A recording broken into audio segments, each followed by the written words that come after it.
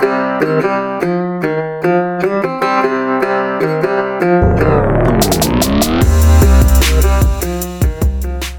up, everybody? It's Dan from Binder Boneyard, coming at you from the office. We are back. I am back.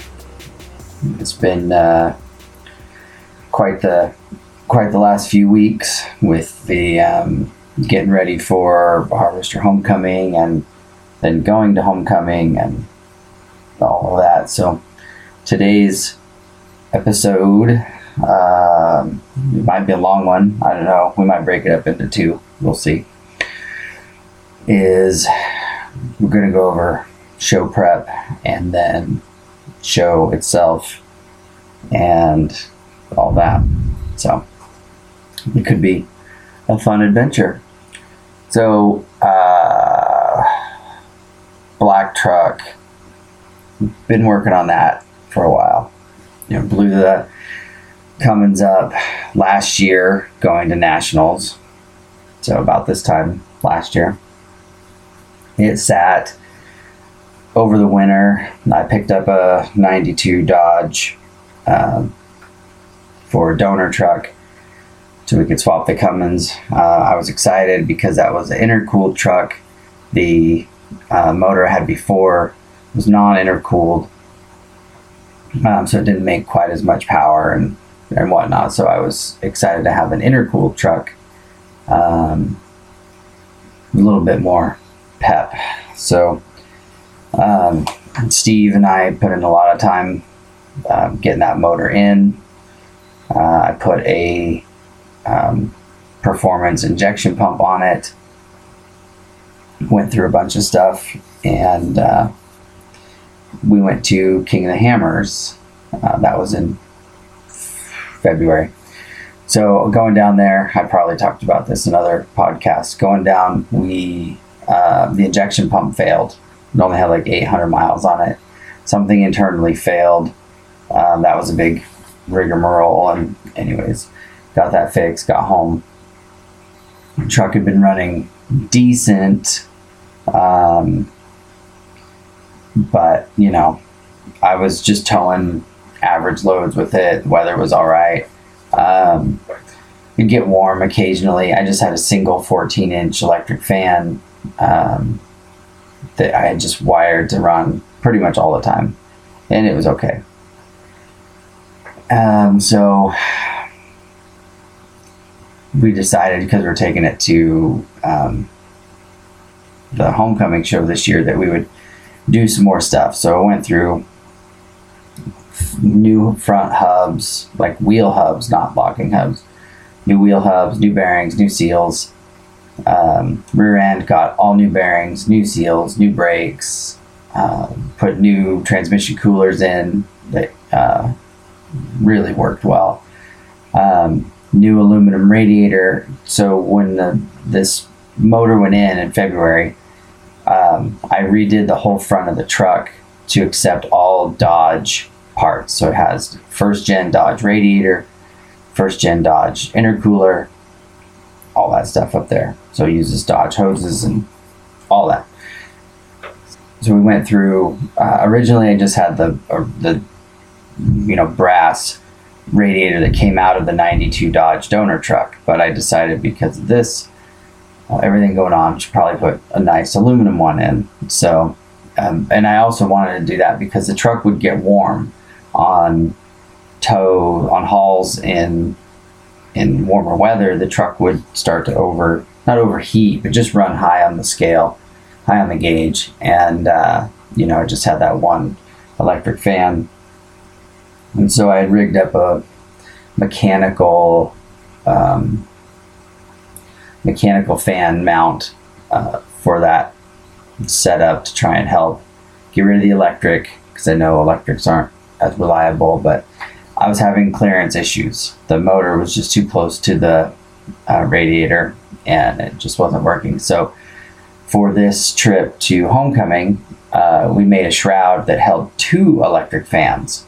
So I thought, that was gonna help with everything. And I hardwired them right to a toggle switch, so there was no thermocouple, no temperature switch that was going to fail or strand us, because that's part of what happened last year. Was the electric fan was wired to a temperature switch, and that temperature switch failed, and so the fan never came on, and I didn't notice it, realize it until it was too late, and that was a whole other thing. So we wired the electric fans right to a toggle so that I had control over all that.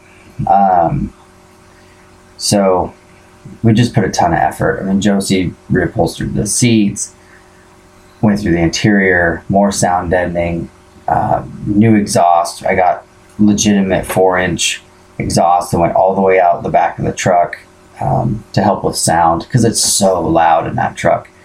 You just keep chipping away at sound deadening, and it gets a little better and a little better, but it's still a 1971 Travelette. So getting the sound handled was becoming more and more of a priority. Those long drives, it just drones, and you get out of the truck after 14 hours and you're just deaf.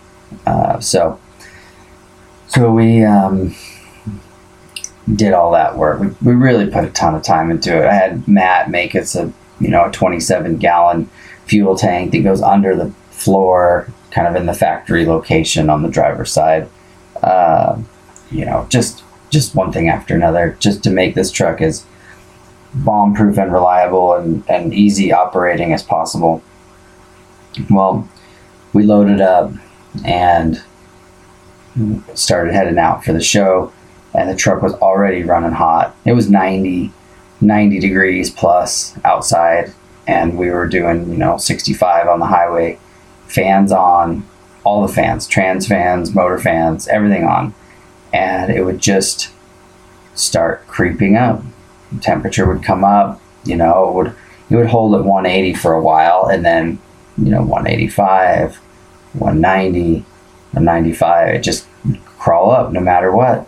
I'd pull over and let it idle for 5-10 minutes maybe, come right back down, and then you get going again, and you could drive for an hour or so before it was up to 215, and then one of the times it boiled over before I could get pulled over, and I noticed when I opened the hood that it was blowing coolant out around the neck of the radiator, where the cap attaches to, where it's mated to the actual radiator body.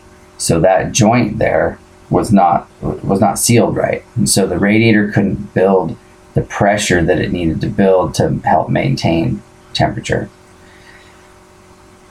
I didn't have a good option for that, so I was just going to keep driving it, just watching the gauge and taking care of it. And then maybe I thought when I got to Indiana, because we were kind of ahead of schedule, so I thought I'd have some time. I could put another radiator in it, wherever we stop.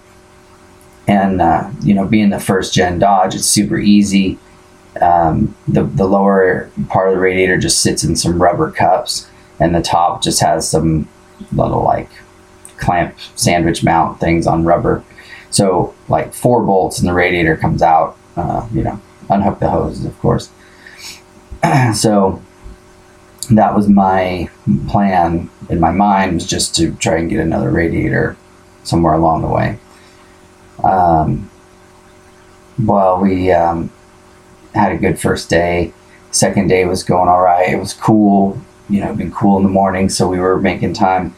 We were in right on the Utah Wyoming border on one of the long grades, and it just started getting warm.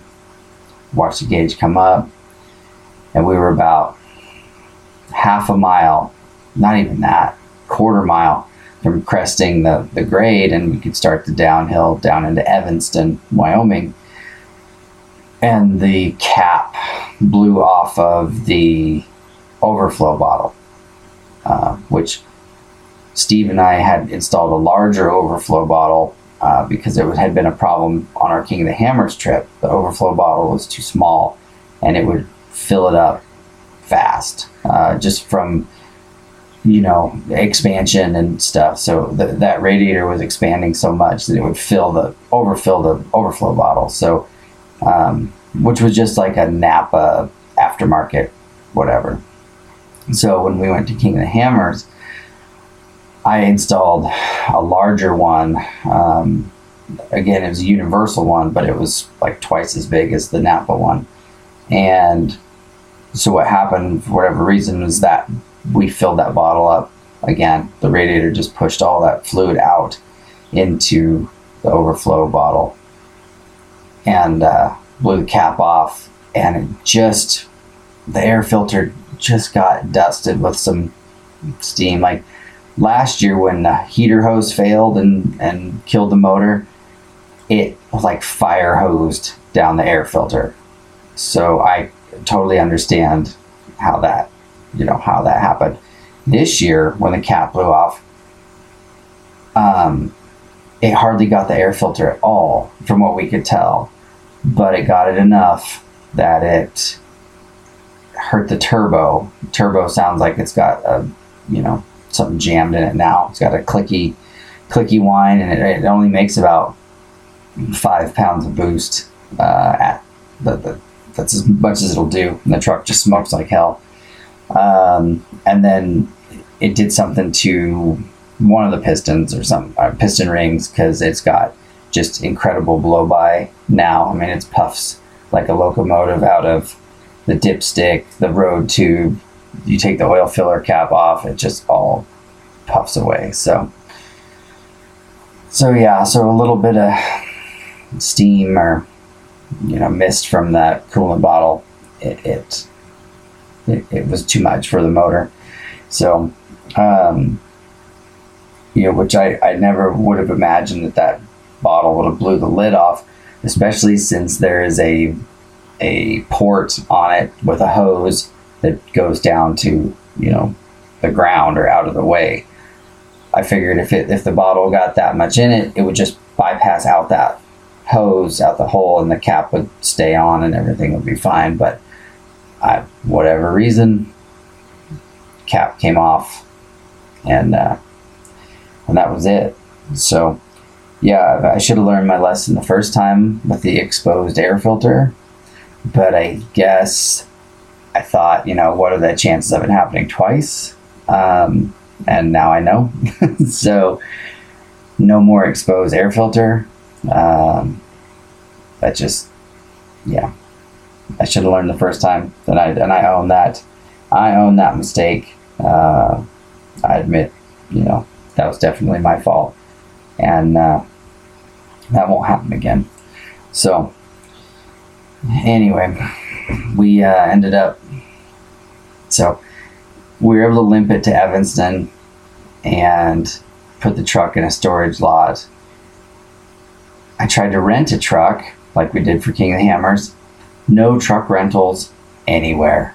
None in Utah. Any place that would rent 3/4 ton or bigger pickup was sold out. And we called all over the place.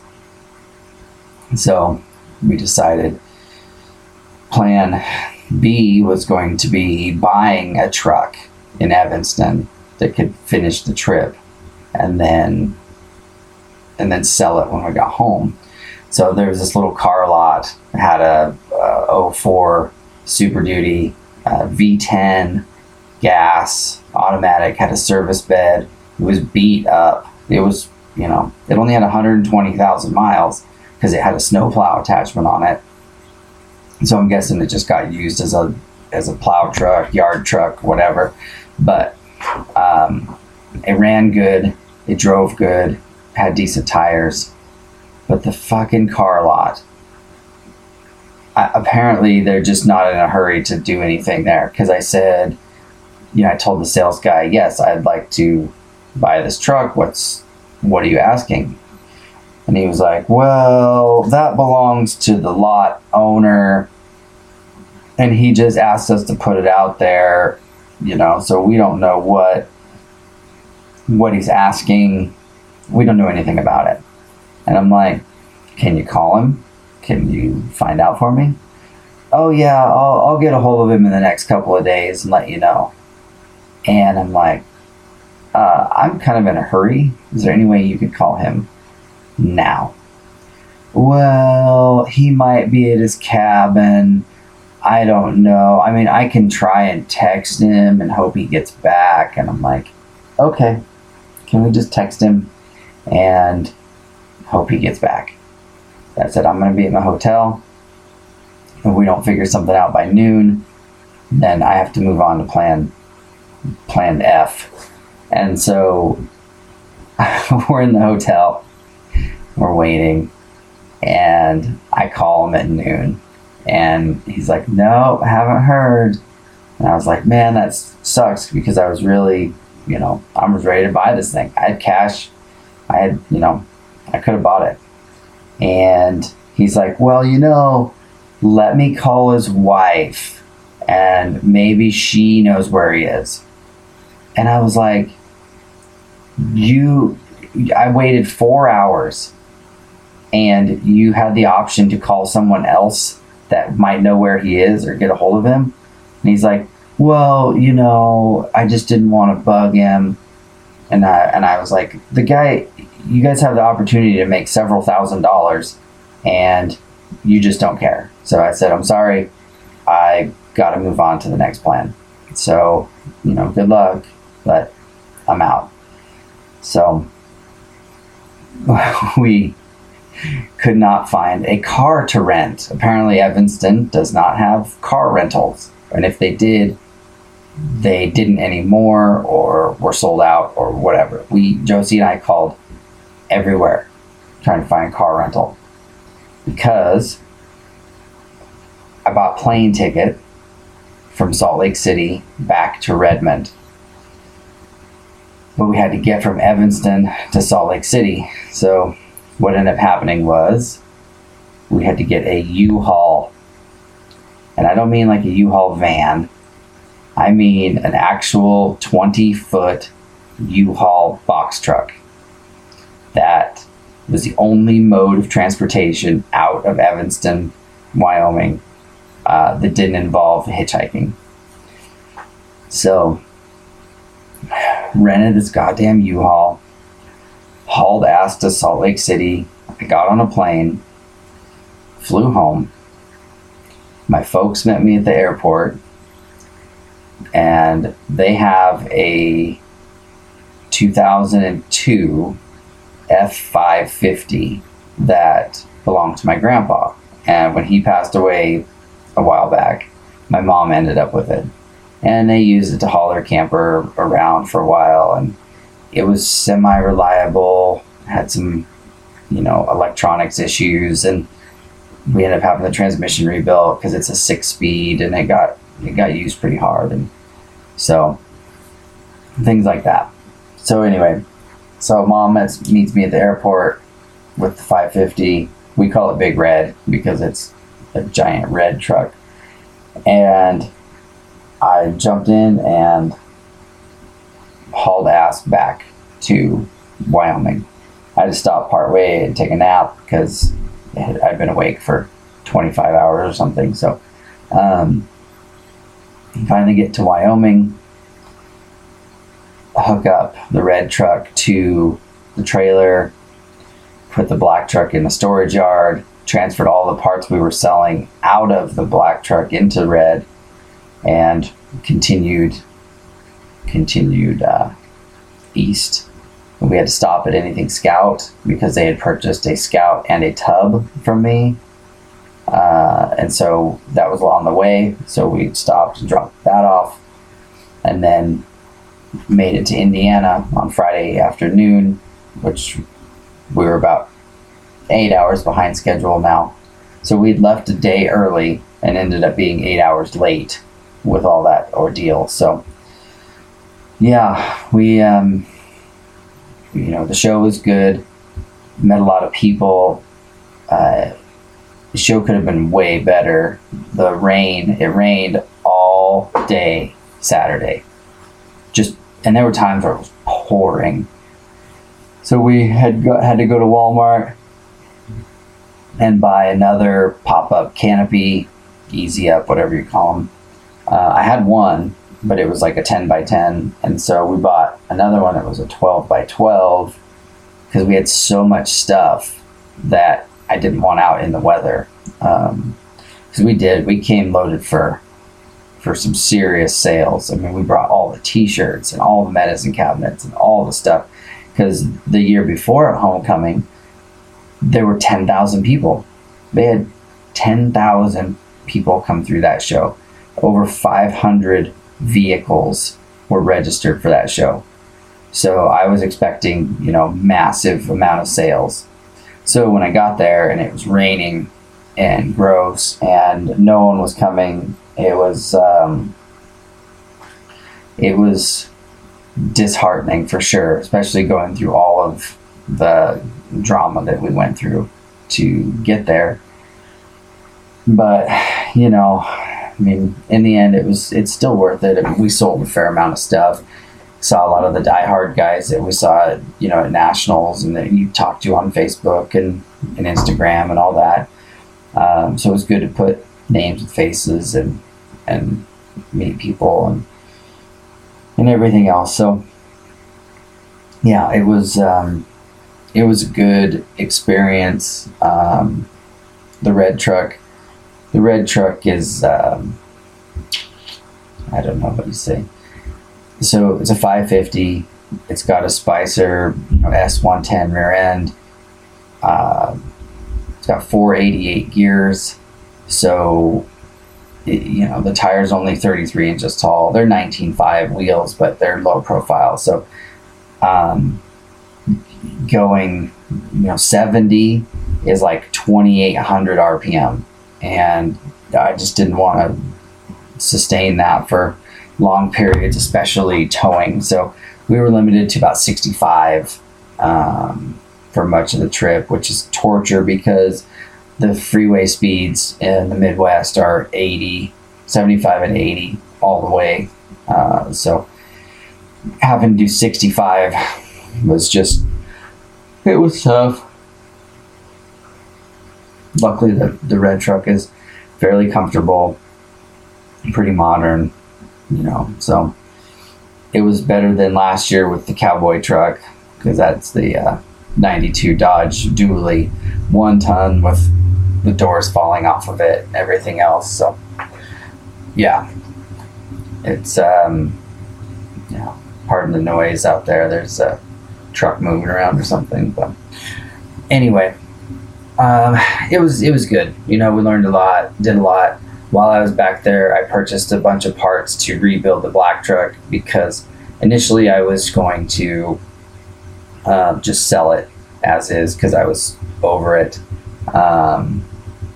But I, calmed down and decided that I wanted to put in an international engine.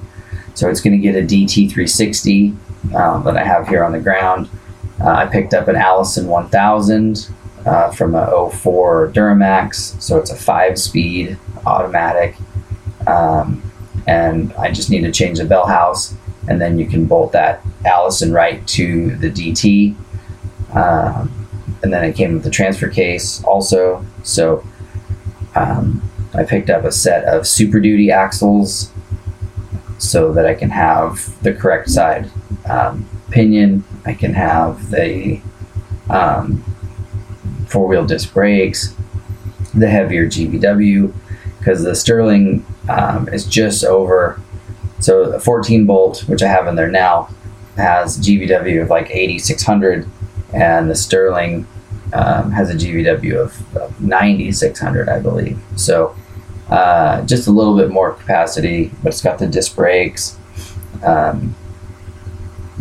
Just more modern axles. I mean, yeah, it's a Super Duty, so it's got unit bearings, which most people are like, oh God, unit bearings. You can change bearings on those things, change the whole hub in, half hour per side, and they're already set up perfect. You can buy them for about $60, $60 to $80 a piece, which is about what good tapered roller bearings cost. for a traditional Dana 60. So to save time, to be readily available, because taper bearings are getting hard to find for some of this stuff too. I rebuilt that 14 bolt in the black truck, like I said earlier, and 2 of the bearings were, not in stock in a lot of places. They had to come from another warehouse, and so you got to remember that even common stuff, 14 bolt came in every goddamn Chevy from 1973 to 2002 or whatever. That's still old. 2002 is damn near 20 years ago. And so the parts houses aren't carrying that old stuff. We use these Chevy front ends on a lot of builds, and wheel seals. I had to wait 2 days for wheel seals for the Chevy front end. That stuff's old. It's 40, 50 years old. And it's starting to show. So updating to 04 axles, those are 16 years old, but it's still a little bit more common than the obsolete stuff. So anyways, Super Duty axles, Allison, got the NP transfer case, gonna have that DT360. So probably start that conversion. I'm gonna get the axles prepped and ready to go first, and then get them in, and then while I'm doing that, I get the transmission hooked to the motor, figure that all out, and then swing the whole menagerie in there. And then once I figure out where that's going, then I'm going to take the whole entire core support front end and just pretty much cut it out, and then find some off-the-shelf radiator and intercooler that can go up there. Then I'll make sure that I have room to run the mechanical fan and a shroud, and have lots of radiator, because I don't want to ever have to deal with this kind of problem again. I want to build this truck so that it holds up to, all the shit, and is capable and has some longevity. I don't want 500 horsepower. I'm not going to build this motor. I'll probably do what John did with his, and, fiddle with the pump a little bit and add a different turbo. If I could get 240, 250 horse out of it, I would be more than satisfied with that, because it's going to make, 600 foot-pounds of torque. And then the Allison should be able to handle the power and everything. That Duramax made 300 horsepower in 04, I believe. So, a 250 horse motor, it should still be well within its capabilities. So I got to get a standalone controller for it, which won't be cheap. That's probably what's going to hold the build up in the long run. Is going to be that controller, because it's hard to just throw $2,000 at stuff like that willy-nilly. I was able to buy all these parts in the Midwest for dirt cheap out of rusted out trucks. So that's the only reason I was able to make that happen too. So anyway, that's the plan. That's what happened. So met a lot of people, like I said, and it was a good time. So you'll be seeing the black truck build over the course of the next couple of months, hopefully. So I will be talking about that in future podcasts, I'm sure. Anyway, hopefully you understood that and enjoyed that, and it made sense. So thank you again, everyone, and till next time, Dan for Binder Boneyard.